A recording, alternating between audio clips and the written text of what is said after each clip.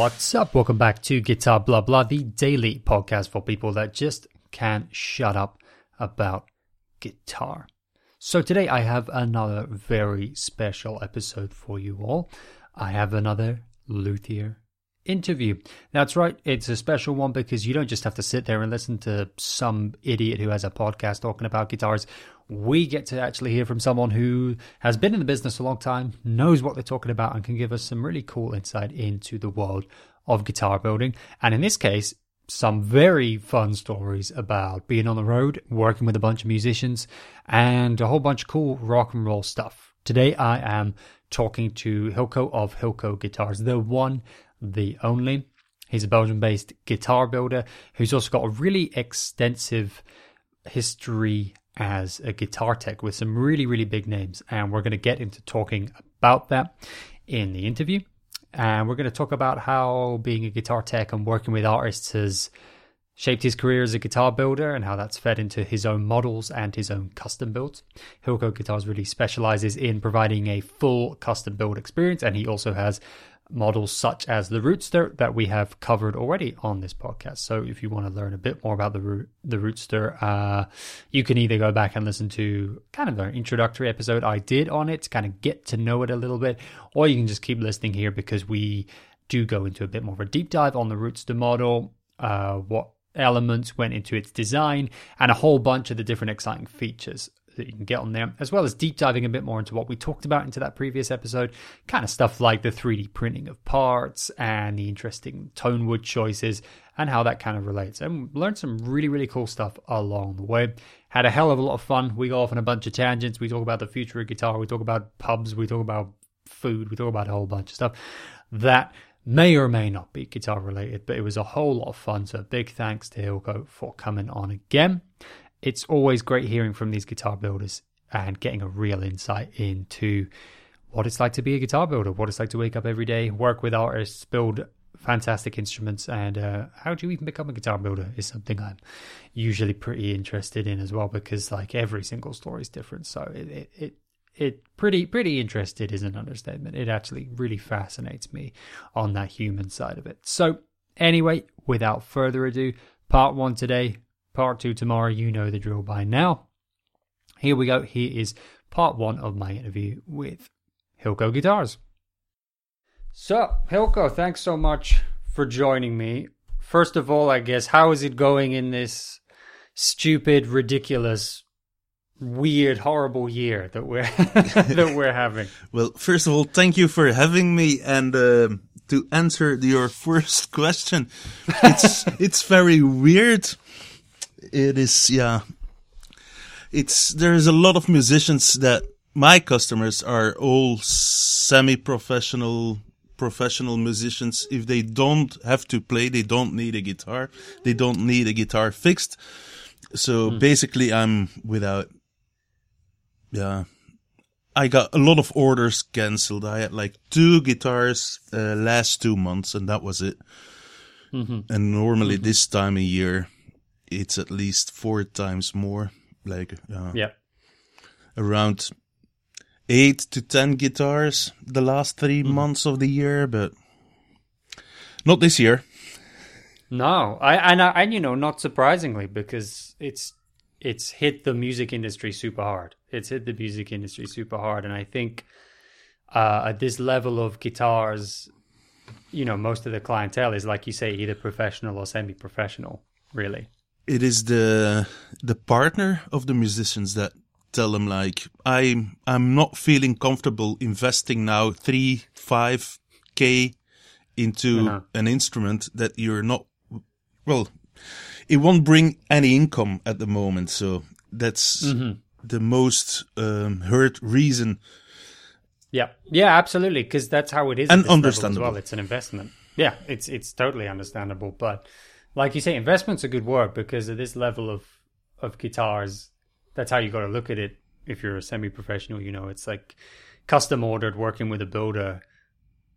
You're getting the perfect tool for your job, as well as a cool guitar, which is good. They need a cool guitar. They need many cool guitars. They do. In case the partner kicks them out, they can show off to other potential partners. Yeah, that's what it is. Yeah, it's sort of a mating ritual device is what it is mostly. Yeah. Yeah. That's a good philosophy. We talked a lot on this podcast about kind of impacted musicians and fundraisers and trying to point out stuff that people are doing this year, trying to be innovative to get out there and present their work in other ways and kind of drive income in other ways, because I feel like it's the least we can do when everyone's just been like unfairly had their income stripped away.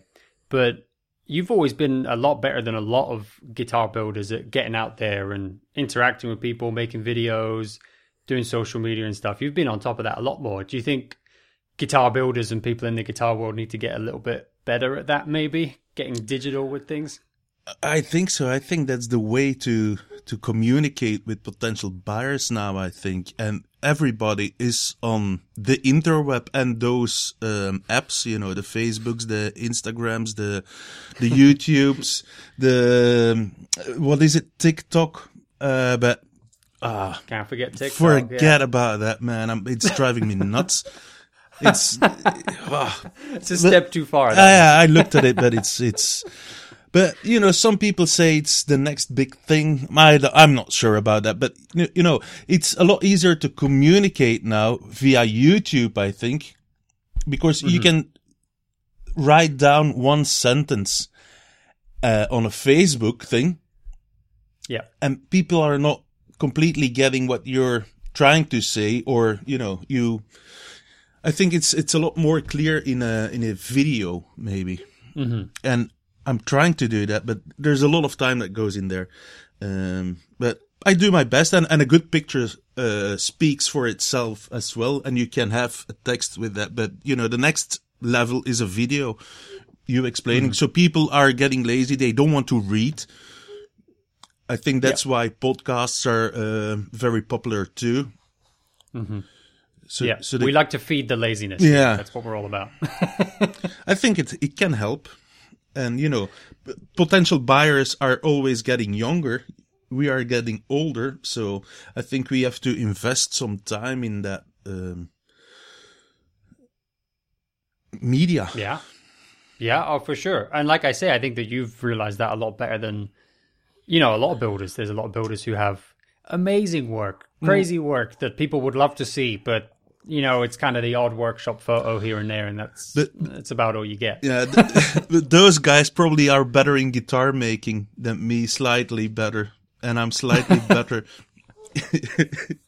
in the multimedia thing. Well, I don't know. These days, it's an interesting trade-off there, like because that is the reason, to be fair on them, that they're not so crazy about the multimedia is. They're like, hey, I got into this to be a guitar builder if I wanted to be like a photographer. The thing is, I think is you have to, go along with time. And as a guitar builder, you have to be a metal worker to do the frets. They say it's 101 crafts in one.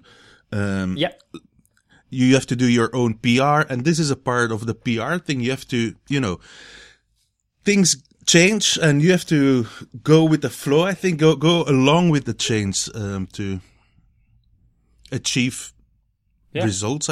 Better results, because it's still your guitar that will do the sale, but it's feeding it to many more potential buyers through the digital way. That's the interesting part, I think. Yeah. I think it is interesting. And I think, you can make it creative as well. Like, because I think that's another place that it comes from. You're totally right. It's about realizing the entrepreneur thing. Like, you don't just have one job. You kind of have 100. But also, a lot of guitarists and guitar makers sometimes remind me of each other. Like, that they have this kind of artist thing and they don't really want to admit they're a business person or an entrepreneur. Yeah. But you can be creative about it. That's the good thing. Like, you take really beautiful pictures for anyone who's not following Hilco Guitars on Instagram, for example. Beautiful pictures, just beautiful pictures, really nicely set up. That's artistic. You know what I mean? Yeah. Thank you. Well, I think it's important. It's, you can shoot a picture with your modern phone now. And, a phone is easily around 1K, 1,000 euro or whatever. And those cameras can do a lot of great pictures. But the most important part, people think you need a great camera, a very expensive camera, a really good lens to take a good shot.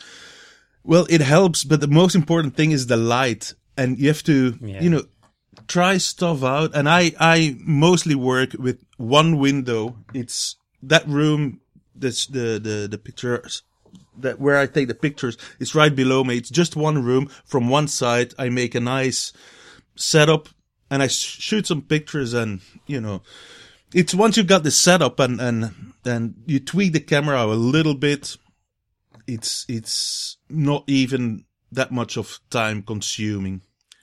No. Setting up your visual, the thing you want to shoot is the most time consuming.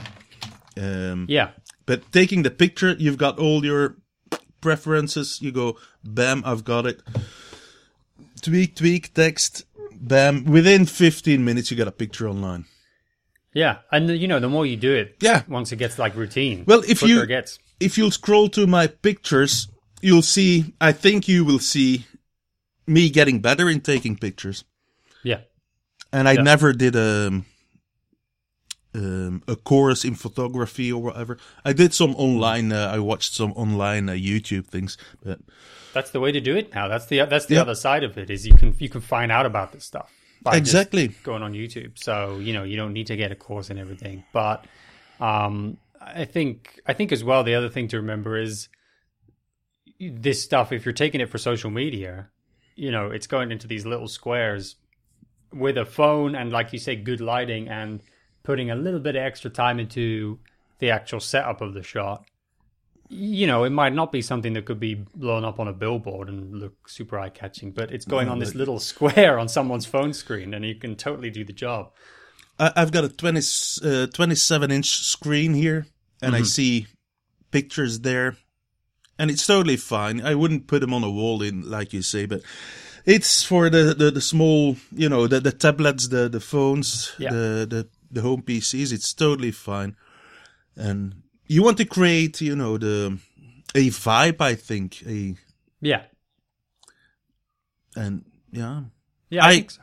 I think so. It has to be beautiful before I'll post it. That's a good thing, I have to love it. Yeah, you got to do that. Like, why not have the same attitude you have to your guitars, to the presentation of them? Like, you wouldn't send the guitar out going, it's a bit dodgy and it plays a bit bad, but it'll do. So you could have the same attitude for your pictures, right? Yeah. I'll have always a meeting with my criticism team. That's me, myself, and I. And then I go, okay. But, you'll learn, and just a little bit of post-production. I use the Mac thing, just the photo thing on Mac, and just a couple of, brightness. You can tweak a bit the white balance, that stuff. You go bam, bam, bam, automatic, tweak it a bit, vignette. Yeah. Happy days. Absolutely. Yeah, that's all you need. That's pretty much all you need to get started. And then a lot of it's attitude. If you have the kind of creative approach or whatever inspires you, and then you kind of think of it like your guitars. I want it to look good, just like the guitars got to look good. It's totally the same thing as building guitars. You don't need fancy, expensive tools. Mm-hmm. You need the knowledge. If you got a good plane, good hand tools, maybe a router, whatever, a basic kit of gear. Mm-hmm. The same thing goes for photography. Yeah, I think. I would totally agree with you. Yeah, I think talking with guitar builders, that would be the consensus. So that's this year, more of a focus going on digital, like the musicians themselves. But in most years, you are in part of your work out on the road quite a lot because you've done a huge amount of tech work. We talked about recently in an episode kind of how that feeds into guitar building, but you've been out there and done a ton of stuff with really big bands and everything, a lot of tech work, right? Yeah. Over 20 years, I'm a touring guitar tech for first it was small Belgian bands, and then it grew a bit, and there was a big Belgian production called Night of the Proms, and they had like bring in artists, do 3 songs with the artist, do a classical piece, then do 2 songs with another artist, and then there I met Simple Minds, Cool. Ike Turner. I worked there for Mike Oldfield. Nice. What is many more bands. But then after that, Simple Minds picked me up, and I toured with Simple Minds for over 10 years as Charlie's personal guitar tech. I did all this, pedal board. I kicked out the Line 6. I brought in real amplifiers with a huge pedal board. And he was always taking me down in a hotel for drinks and nice meals, and was always paying for them. And one day he had to go to the restroom, and I took the bill. I paid it. And he came back, and he was so angry at me. He pushed me against the wall. He nearly hit at me. He said, "Right, you're working for me. I pay your bills." So to thank him, I gave him a guitar. We share the same birthday. Oh, wow. At the end of November. Mm-hmm. And I was living in Glasgow. And I built him a guitar, the very first T-shaped hollow body with band sides guitar, all out of flame maple. And I put that in this storage room together with his other guitars, with a card, with a note with it. "This is for your birthday, Christmas, and New Year." Mm-hmm. But I never heard from him till next March. So 4 or 5 months later, he went like, "Right, you, this guitar is way too good. I can't accept it. I have to pay for it." And I said, no, blah, blah, blah. But at the end of the day, there was some money that came into my bank account the next day. And the rest is history. And then he started playing that guitar as his main guitar. Mm-hmm. He asked me to make him another one, the LSD guitar, also a hollow body thing with bend sides. And now there are 2 pressures to take on the road, because he's got all the serial number 1, and the other one is the 1 as well. And I've got many guitarists, famous guitarists, that are having a deal with a big brand, and they buy my guitars because they heard of my brand in a recording studio, because I did a lot of recording sessions. Mm-hmm. And, the engineers, they talk, "Oh, check out these guitars." They always talk all the time about guitars. Yeah. And then they order a guitar, and they go like, "It's 2 pressures to take on the road." And they give me all that bullshit. Just tell me, "You've got to deal with Fender or Gibson." Yeah, exactly. And can you do that? But, at least they're paying customers. And because the biggest mistake you can make is give a guitar to an artist, I think. It doesn't work. A musician has to fall in love with an instrument. And if he gets it, it's fun for a couple of weeks or days or whatever. And he didn't have to reach deep into his pockets, depending how wealthy it is. But it doesn't matter if he's a millionaire or whatever. He still has to put down money for it. And it's doing that thing that makes you bond with an instrument or whatever it is, because you respect it more. You had to work for it. Yeah. You gave it something in return. And if it's just a gift, yeah, I agree. Yeah. It's very rare that they fall in love with a gift. Yeah. But it's the same when a big brand company gives them guitars. The same things happen, because I worked for musicians, Gibson sending them over, or Takamine sending over guitars, and they go, I don't like it. Sell it for me on eBay or whatever. That happens all the time.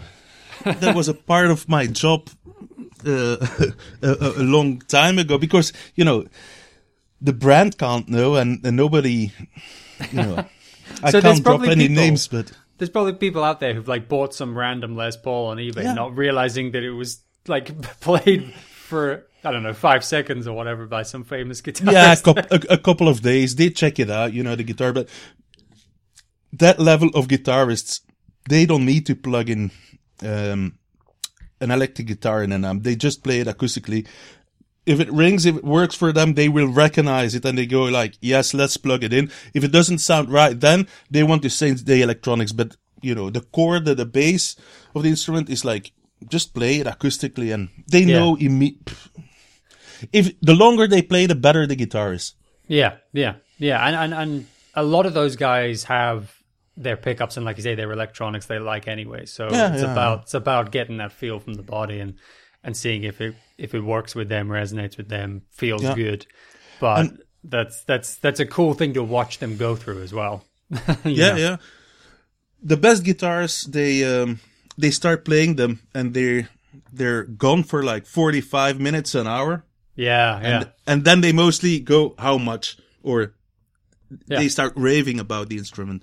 Yeah. But that's the same with all of us. Like, any guitar that I've got here, it ones where I went to the music store and it's like 3 hours later and the guy's sitting at the counter looking at his watch, like looking over at me, still like, I got to close soon, buddy. Like, are you going to buy it? You've been in here all day. I've got an acoustic here where I had to take a lunch break. I was in the store so long. Like, I love this thing. And it was just kind of a bit out of budget, but I was like, should I get it? I went for lunch and the guy was probably like, oh, thank God that guy's gone. And I came back half hour later with my sandwich, like, right, round two.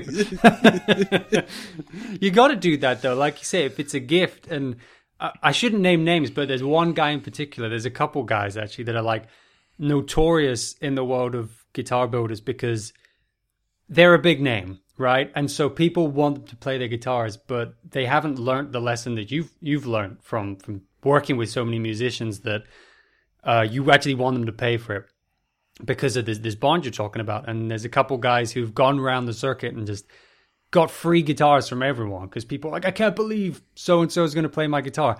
And I was working with a guitar builder kind of newer on the scene who had that same thing where they're like, so-and-so wants to get a guitar. Can you believe that? And I was like, they have played every single person's guitar who I can even think of has ever worked on a guitar. And you get one picture and you post it and you get 5 new followers, you get no orders, and you will never ever see them with their guitar again because they've got just a warehouse full of really beautiful guitars that they just got for free because it's fun, and then they just throw it in there and go play their Les Paul. Yep.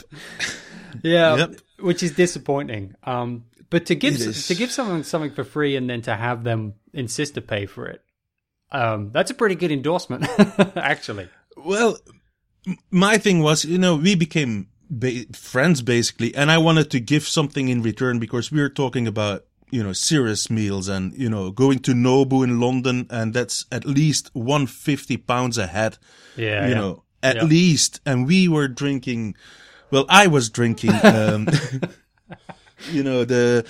watermelon margaritas, and that's like 25 each, and, yellowfin, whatever, sashimi, 35, 45, bam, bam, bam, and then sake, and then I'm talking about 500 quid a head at least, and not one night, every night.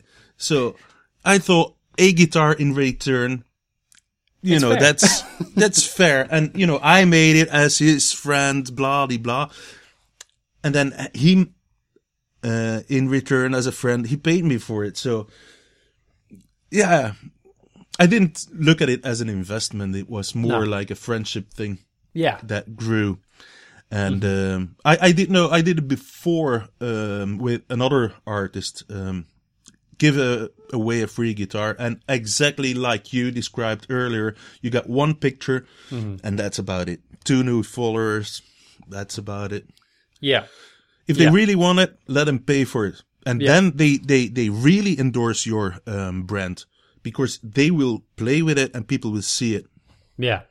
Yeah. And people, if people are listening to this and not believing me, the experienced builders like yourself, they really do follow this. Like, again, not naming names, I know a builder who went and got kind of invited backstage to show their guitars to a massive guitar player, one of the biggest guitar players in the world, and they get all their gear for free.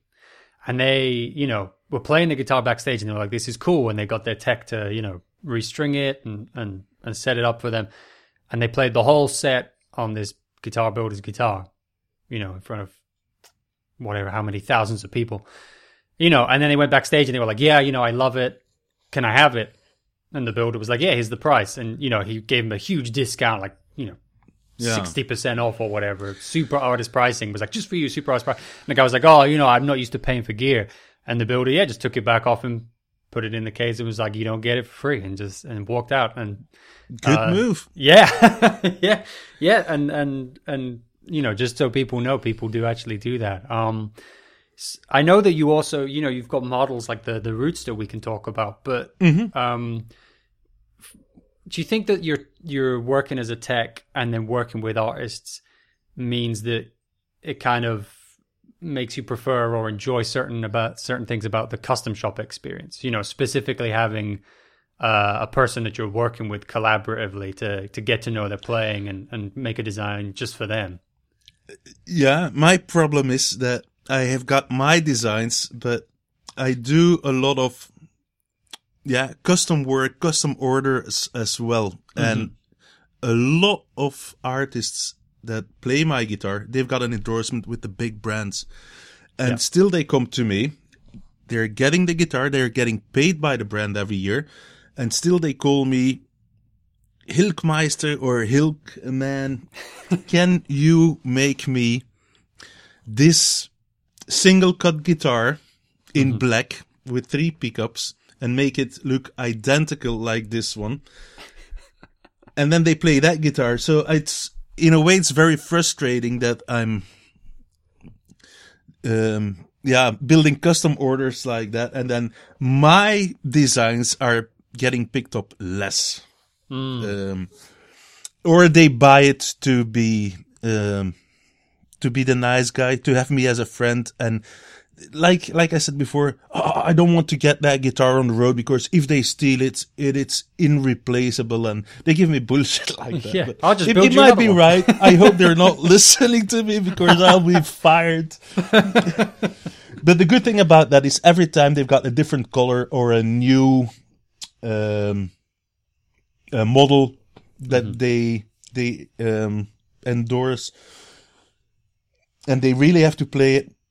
Mostly they ask me to build a custom lookalike of that one. Right. But yeah, interesting. yeah, I got my Roadster model inspired by the Gretsch guitars, the hollow body guitars.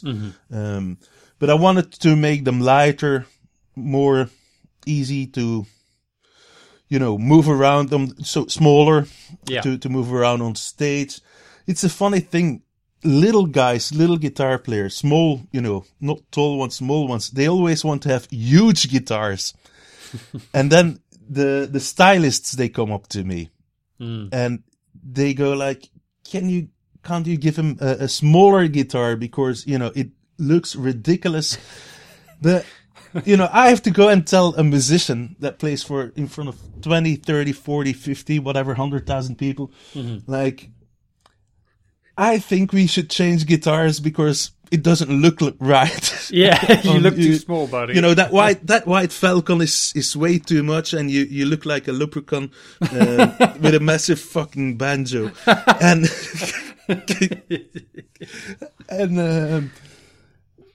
so it's a tough one. And then I try to make a sexy, good looking guitar, even for smaller guitarists, and they will still look right and sound right because, I try to achieve the hollow body, the warm, that kind of, timbre into the sound. But still, you can still rock with it. It's a very versatile guitar. If you dial in the knobs that are on there, and then tweaking, playing with bridges and stuff like that, you can do a lot, I think. And then you can customize really the guitar for the artist. And I can do that with the Roadster model, no problem. Yeah. And if I did cover the Roadster on a previous episode to do a little intro on it, if people want to go listen to that. But I'd love to dig a little deeper into it because there's some really interesting specs on it. Obviously, it's customizable, so there's a bunch of different flavors of it. But Like you say, you got the hollow design, really nicely, highly carved. Some of them have some really cool, interesting woods. Like I know you're using Spanish cedar on some of them. Yeah.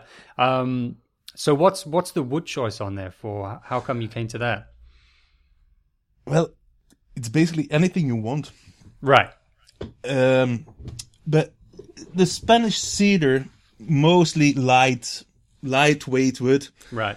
That is very, very stable, incredibly stable. Because, it can travel all over the world. You can go to Singapore, then you can go to the whatever desert, humidity, very dry, cold, warm. Yeah. The guitar won't move that much, I think. And that's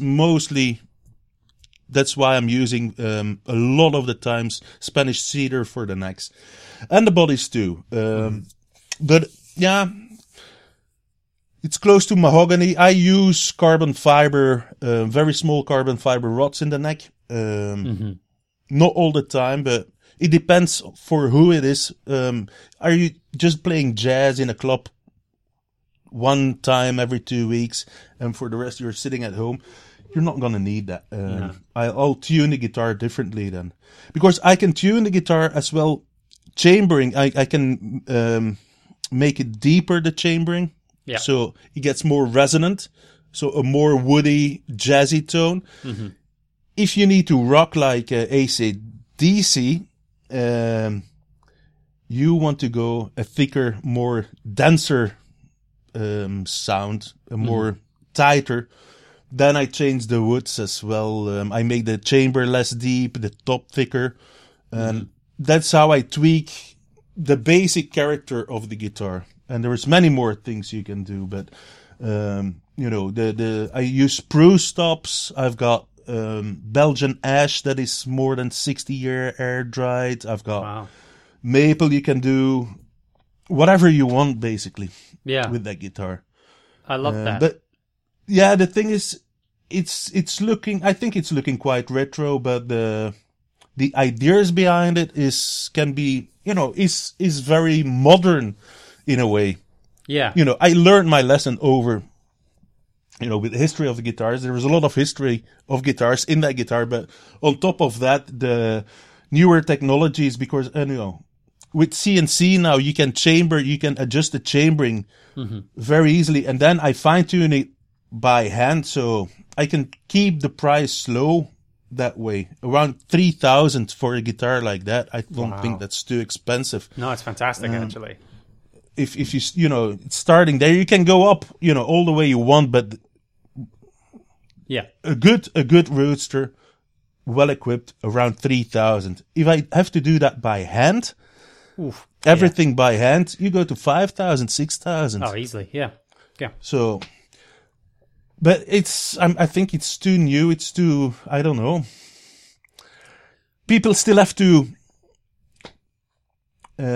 discover it, I think. Yeah, and process it. I mean, like you say, that's the kind of double-edged sword of, you get to do this amazing work with amazing artists that I think, all of us kind of jealous of, hearing your cool experiences, which are fantastic and also a great base for guitar building. But you're doing almost just like some ghostwriting work almost, where it's like you secretly built this other guitar for people, and but if they were all up there playing the Rootster, I think there's a lot in guitar players' minds, which is just getting bombarded by something, we come to love it. That's why we all love Les Pauls, was it was just every single player I love, I happen to see them hitting me with the same image over and over again, and now that's kind of burnt into my brain of what a cool guitar looks like. And that's a big part, like you say, that people discover the Rootster, they will come to terms with it. But I think that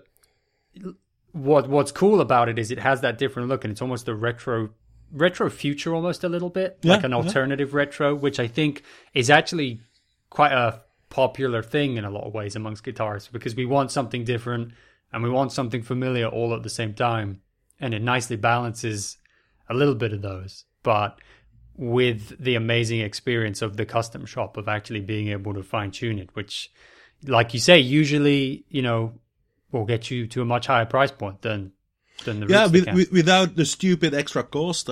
Yeah.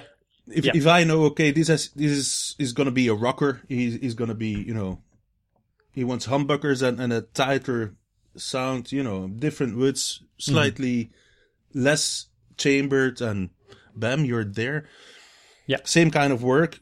Just a little bit of fine tuning. I do tune the top by, you got the pronounced carved top. Yes. At the edges, it's getting very thin in some places.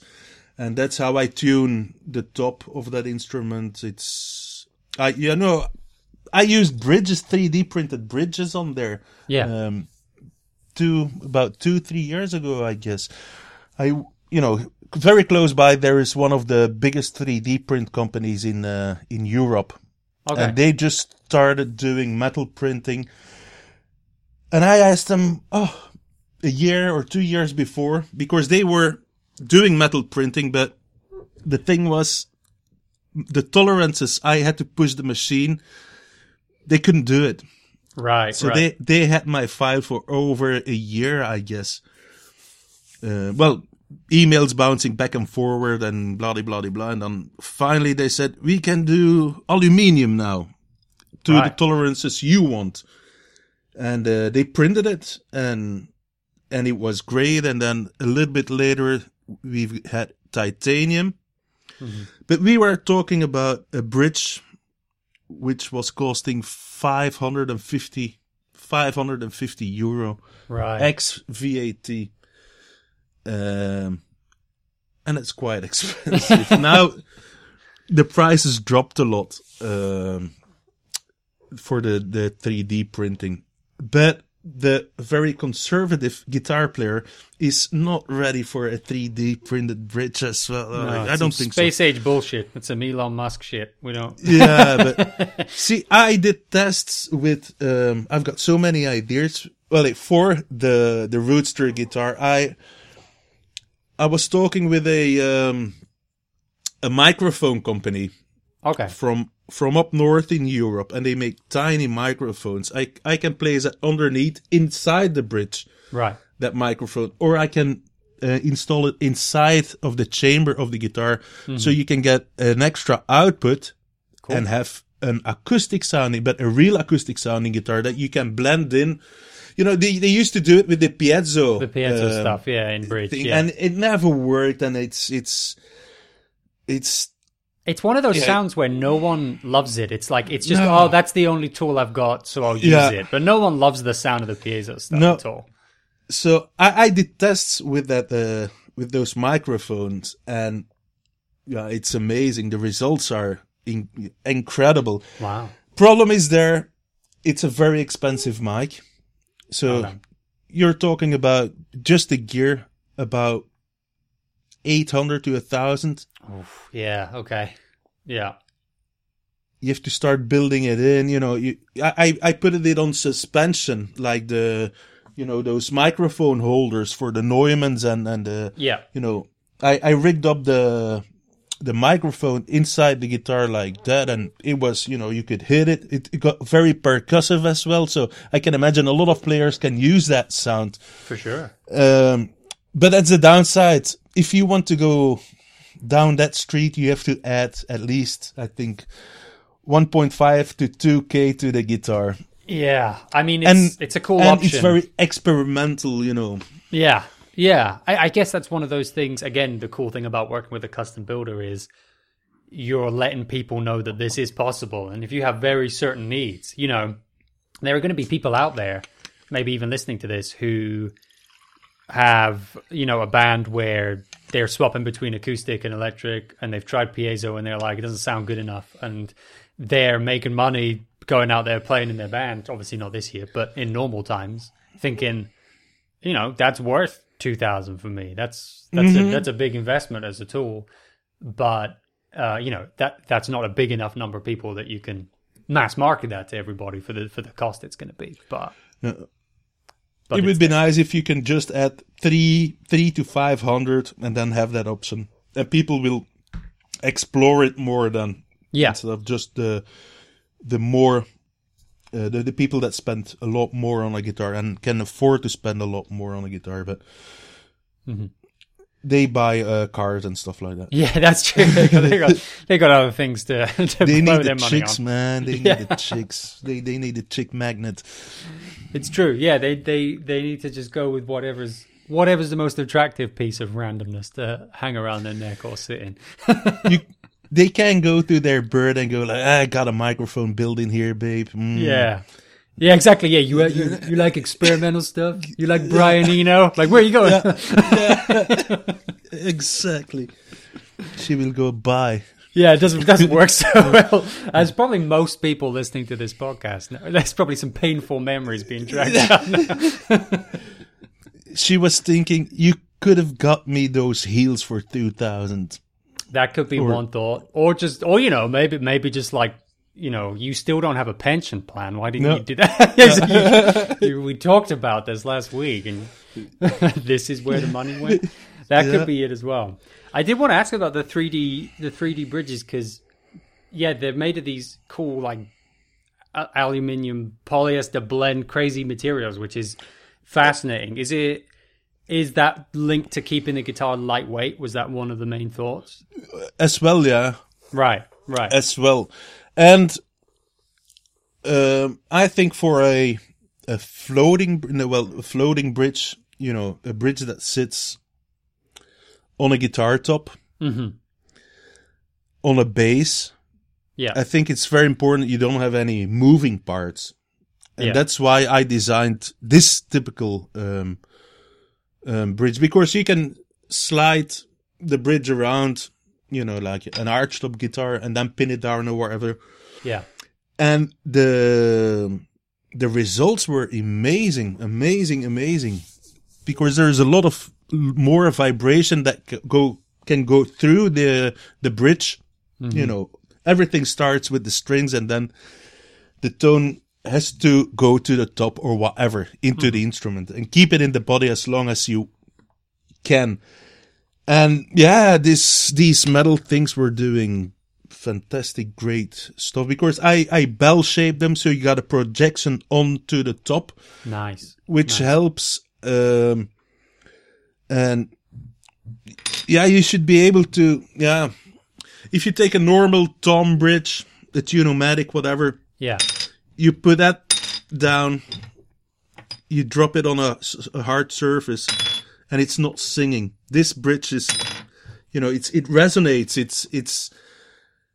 I think it's a very important part of the guitar, and I want to experiment with that. Yeah. Unfortunately, it's still expensive, and most of the customers, they go like, I don't know, just give me a normal Tune-o-matic. Oh, that's guitarists. That's guitarists. Yeah. Oh, just give me what I'm used to. Yeah, we take some convincing. It takes some time, but because if I'm gonna change the strings, how do you intonate it? And I can move it around. I can even reprint it. I can reshape the saddle. I've got designs that I can put a bone saddle in there. Wow, and you can intonate it by shaving off the bone. I'm telling you, this 3D printing technology, it's amazing what you can do with it. But when people are not ready for it and they don't want to put down the money and then go further with it, you're kind of stuck. But I know one day will come. If you look at, is it Huber? Yeah, Nick Huber. Nick Huber, yeah. He had a collaboration with a 3D printing thing. They said the first ever 3D printed bridge in the world, whatever. He's not selling them like crazy now, is he? I don't think so. No, I think it's the same thing where when you've got a kind of open-minded guitarist or guitarist with a certain problem, they absolutely jump on it. They're like, finally! And the rest of the people take a little long to catch up. I think some of it can be the professionals actually go on it first, because I know some guitarists, they're up there and under stage lights every night, all this humidity, all the acidity off their hands, the chrome on their regular bridges, they kind of like cycle through them and they get kind of nasty and scratchy feeling over time as the finish wears off on them and stuff like that. I think some of those guys have leapt at some of the like kind of upgraded bridges, including some of the 3D printed stuff. Because again, like some of the guys that you work with, it's very like practical. It's not just like, oh, I gotta have that bridge because that was on that cool guitarist bridge. It's a lot more like, I'm playing this every night. I want it to solve a problem. I think those guys are more open-minded to something like the 3D bridges where you're like, this is super heat resistant, super acidity resistant. It's not going to age all badly.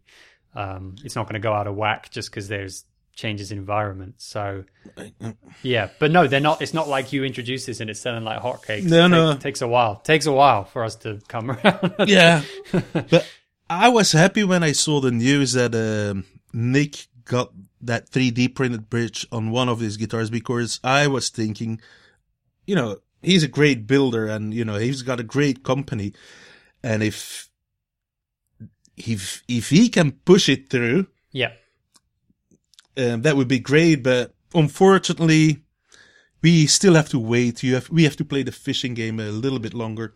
Yeah. And meanwhile, we can try stuff out, Yeah. That makes it interesting. I've got so many designs, but not the money to get them printed, because it's every time a couple of €100. Sure. And more because I just ordered them by 3 with 3 different slightly changed things that I change in them. So I can rapidly, I don't have to wait for 2 months to get it printed and then forget about it. So I can quickly change them and hear the differences. Mm-hmm. So it's basically an experiment that takes a long time, and it's a fun one. But maybe I should do a YouTube thing about it. I think so. I think people would be really interested in it, and like the other cool thing about it is that it's really aesthetically striking because you've got to totally redesign it. And if you want to do your own bridge as a guitar builder. And you go to the factories that make it, there's certain options, but there's not a lot. Whereas 3D printing, like you say, opens up so much in terms of problem solving and new designs. But just aesthetically, people should check out pictures of Rootster models that have 3D printed bridges, because it's so striking straight away. It looks totally different. And I think that would also draw people into going, okay, what's this? Tell me about this then, Yeah. Which is a cool thing. But I think, the guitar industry is like every industry in that way that, sometimes the big companies can have all these guys working on stuff and they come up with the big innovations. But, there's a lot of times as well where it comes from guys like yourself who have a little bit of a leeway, not putting out like a factory line of models, to really experiment and really put a lot of like your individual innovation and perspective in. And that's where a lot of times the kind of crazy new ideas come out of. And it's only once it gets to the bigger guys that it proliferates a little more and people understand, even like back in the day, like Ray Butts doing stuff like the Echo Sonic, and he only built 78 of them. And, it's basically the first guitar with a built-in echo, guitar amp with a built-in echo effect. And he just didn't really have a good trust or relationship with mass manufacturing. He kind of just felt like you really got to get in there by hand, and didn't trust a kind of bunch of college students on a production line, like soldering these things together. So because he's kind of a perfectionist, and so it's other companies that ended up getting it to market and kind of having their name on these big amps, but he was doing it quietly before everyone, getting Chet Atkins playing it and Scotty Moore and stuff. Yeah. Which is how it works. Maybe it's going to be the same with 3D bridges, 3D printed bridges, 3D printed parts. Could be the case. Yeah, I use the alumite, that's aluminum particles, together with some, it's not really plastic, but for the pickup rings and, for stuff like that, it's great because it perfectly fits onto the body. You don't have to sand anything down. It's tailor printed or designed for that guitar. And now the name tags, when it's a slightly more expensive guitar, I get my name, my logo, the name tag 3D printed now. And it's getting more affordable. We're still talking about like at least €50 to get them printed. But I think it's a nice little 3D detail. Yeah. And it's my name on it. And, I love that stuff. I think it's it like really the gives you- old Cadillac thing, Cadillac, you know, yeah, for sure. at the side of the doors, the ladders or the old fridges, stuff like that. I'm a sucker for that, and that's why I'm using the 3D printing as well, because it can be really cool. Yeah, that kind of like with the kind of multi-layered almost Yeah. metal. It's so reminiscent of that. Yeah, it's got that like American kind of muscle car, old school style, and like you said, the fridges as well. Kind of had it, the kitchen appliances of that. Yeah, of the 50s kitchen for sure. It's there. I can see it. And there's a lot of work that went in, you know, to design it and to make the letters. Now you design something, you press print, you pay, and a couple of weeks later you've got your own design on your guitar. And I can do it in sterling silver. Wow, nice. Yeah, and that's, you know, that's not even that crazy expensive. Gold, it's 500 euro, something like that, depending on the daily price of the gold. Titanium is too expensive, but brass, so you can polish it, just the top of the letters, and the rest will, you know, be darker. Yeah. You can do a lot of cool stuff with 3D printing, and we're just taking baby steps here in that technology, because that will go up incredibly fast in the upcoming 10 years, I guess. I think so. I mean, I think, was it Rob Chapman did that video a while ago? No, probably like 6 months ago or a year ago. I think that was a company had 3D printed him a whole guitar that was like made of this unbreakable stuff, you know, and there was a video of Yngwie Malmsteen putting it through a Marshall or something. It's cool. Yeah. It's cool. That's what I wanted to do in the beginning of 3D printing. Whole instrument, I would love to hear that, but, you know, it's for this fine little details. Yeah. That's the great tool. 3D printing is for the fine, good details. And if it's trustable to print bridges, you can do knobs. I think fret wire will be crazy, but, you know, it's possible. You can do a titanium knot, make it hollow, put your name in it, whatever, your girlfriend's name. You can do, there's so many things you can do, but you have to design everything. Well, yeah. You have to be able to design it. Sure. But that's a great option for people to know about that. You know, again, working at the custom level, some people go like, but I can go to some companies and they have a couple of different, they have a couple of different scale lengths that I can pick and they have some different pickups. But when you really, really work with a custom builder, this is the kind of stuff you can get. And it's, the 3D printing opens up even more of that. You have to take it, to that level, I think. Well, for the musicians that I work for a lot, if they go and order a car, they're not going to take the standard options, They want this leather. They want that wood in that stripe. Sometimes they want gold-plated, whatever, chrome work. Well, if they come to me, they can do the same thing and they go, oh, great. Yeah. And mostly first they order a standard one. And then after a couple of months, they call me up and they go like, what are the options I can do? Yeah. And then you say anything and they go, okay, right, here's my list. I want this. I want this. I want this. I want this. Yeah.